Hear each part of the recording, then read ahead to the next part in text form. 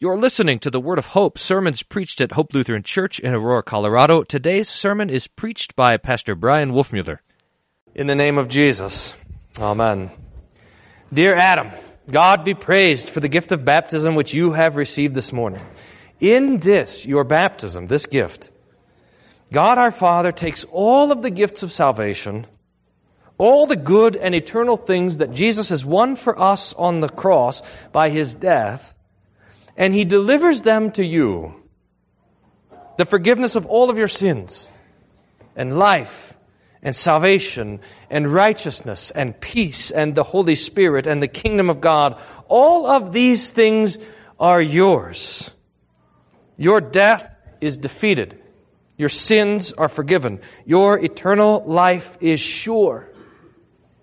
And Jesus, your Jesus, even now sits at the Father's right hand, and He prays for you, interceding on your behalf and interceding for all of us.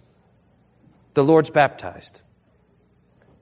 But that's the end of the sermon. We got to start with the Canaanite woman who we hear about in the gospel. Jesus and His disciples were headed northeast to the region of Tyre and Sidon. That's way up out of the way. You go north from Galilee up towards the ocean. And it looks like Jesus is going to get out of the way on purpose. Matthew tells us that it doesn't just say that Jesus went to that area. It says that He withdrew to that region. Well, Mark, when he gives us the account, it says that Jesus, when He got there, went into a house, and He didn't want anybody to know about it. He was hiding. But people did know. And they came to Jesus for help. And among those that came to Jesus for help, there was a Canaanite woman, a Syrophoenician woman, that is, a non-Israelite woman, and she came after Jesus, crying out for help. It seems like she was following them for a while, and then she was following the disciples for a while, and then when Jesus went into the house, she even went into the house with them. Now here's what we know about her. She has a daughter. So she's a mother. And her daughter was severely troubled with demons. We know that she must have heard about Jesus, and she would have trusted that He, in fact, could help her.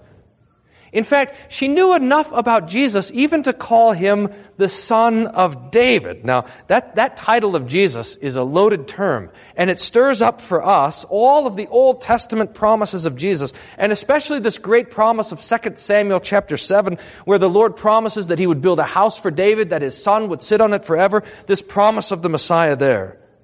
Now, how much this Canaanite woman knew about these things, the background of this title, we don't know, but we know that she knew enough to trust Jesus and to look to Him for the rescue of her daughter.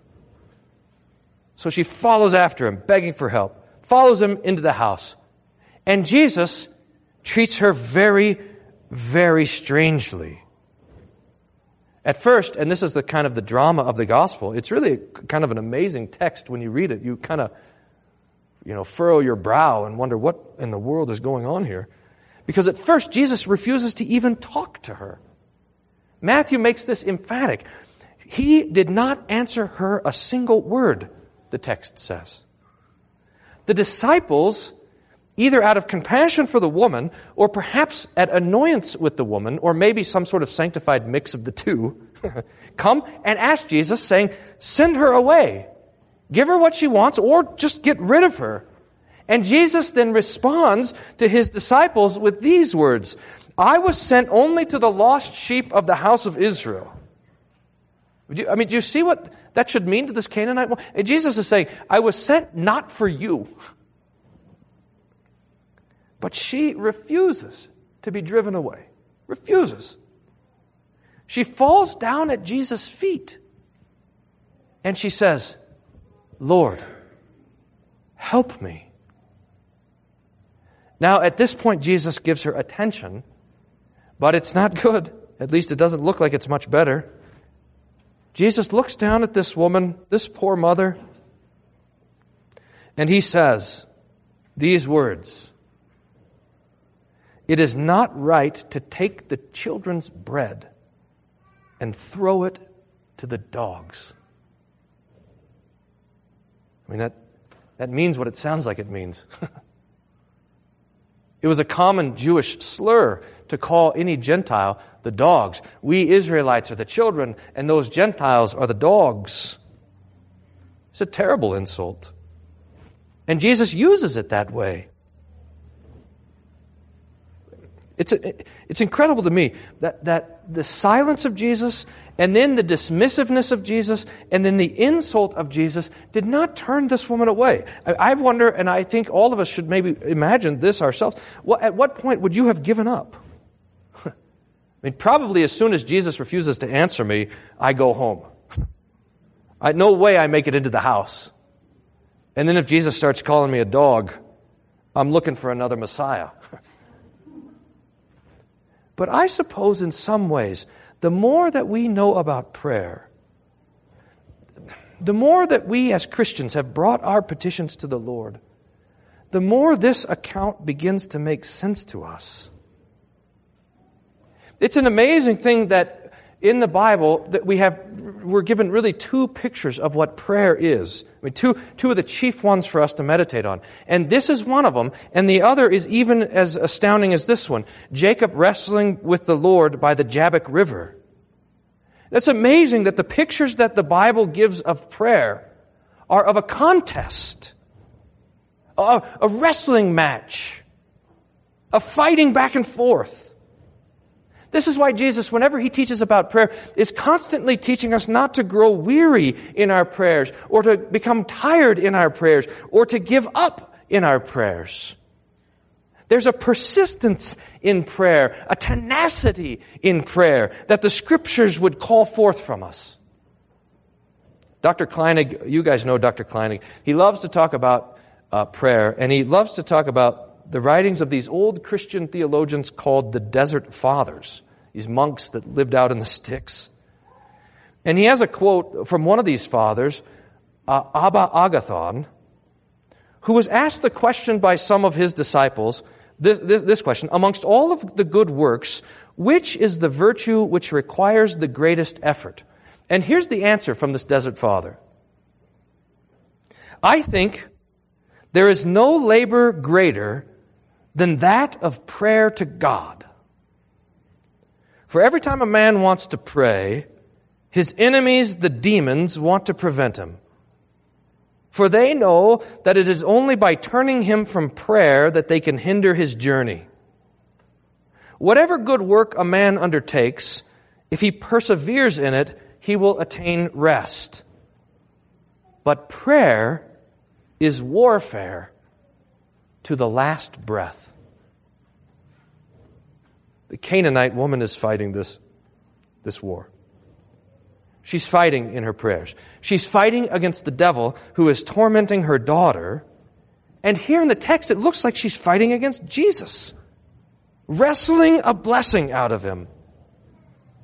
And this is just what she does.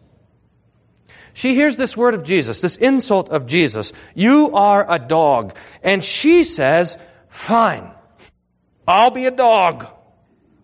And says this, even the dogs eat the crumbs that fall from their master's table. If you call me a dog, I'll take it. And I'll ask only for the things that the dogs get, the crumbs that fall as the children are there eating. Luther loved to preach on this text, and I love to hear Luther preach on it. He's really the best on this text. He says stuff like, she perceives the yes behind his no.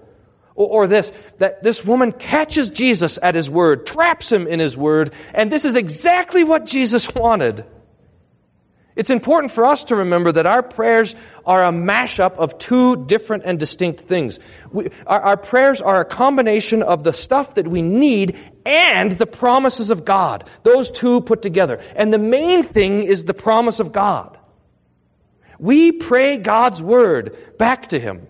We grab a hold of His promise, and we insist that He keeps those promises with us. You're the Savior? So save me. Save my family. Save my church. Save my neighbors, and so forth. And Jesus loves it. He loves to be caught in His word. He loves it that we take a hold of Him according to His promise. He says to this woman, "Oh, woman, great is your faith. Be it done for you as you desire. And at that very moment, her daughter was healed.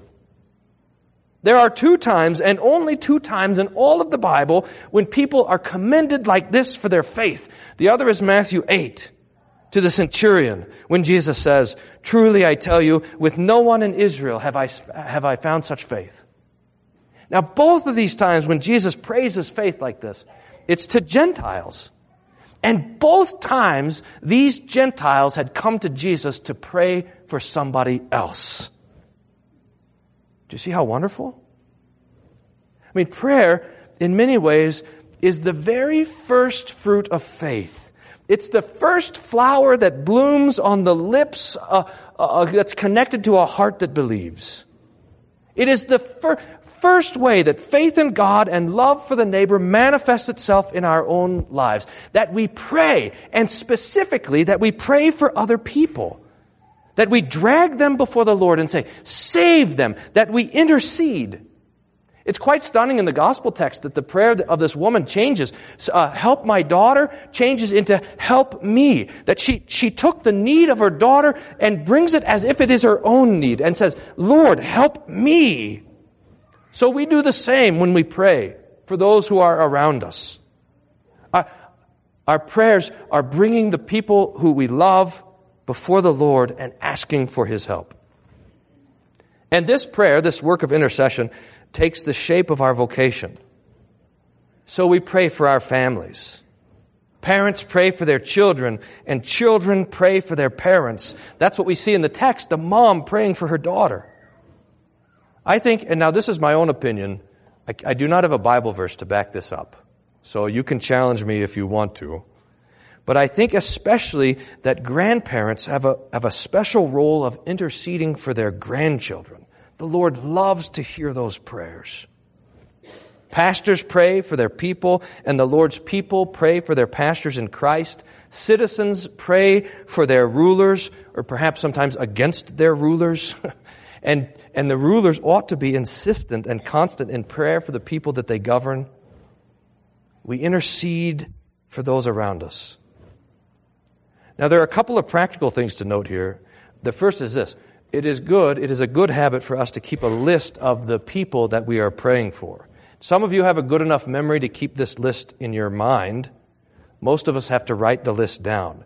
I mean, maybe even just an index card in your Bible is a good way to do it. And the list has on it people who need our help, people who need the Lord's help.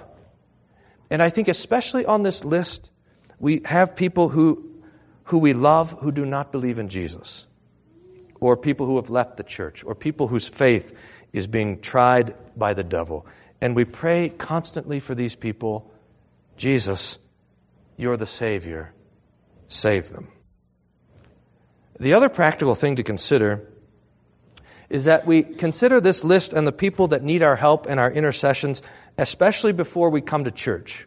We should try, and I know it's normally busy getting ready to church and rushing around, but we should try to meditate on a couple of things before we come to the Lord's church. And the first is, what are my sins?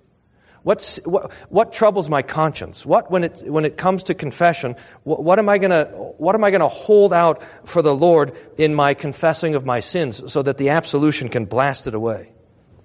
But the other thing to think about when we're preparing for church is this: who do I need to pray for? So that during the prayer of the church, when Pastor Flammy or I are at the altar praying, or even during the time when you're there in the pew during the distribution of the Lord's Supper, you have that list of people that you're ready to pray for, to come before the Lord's altar and to do that work of intercession. I mean, we come to listening to the Scripture, and we listen to the preaching of God's Word, and we come ready to catch Jesus at His Word. We come ready to grab a hold of His promise.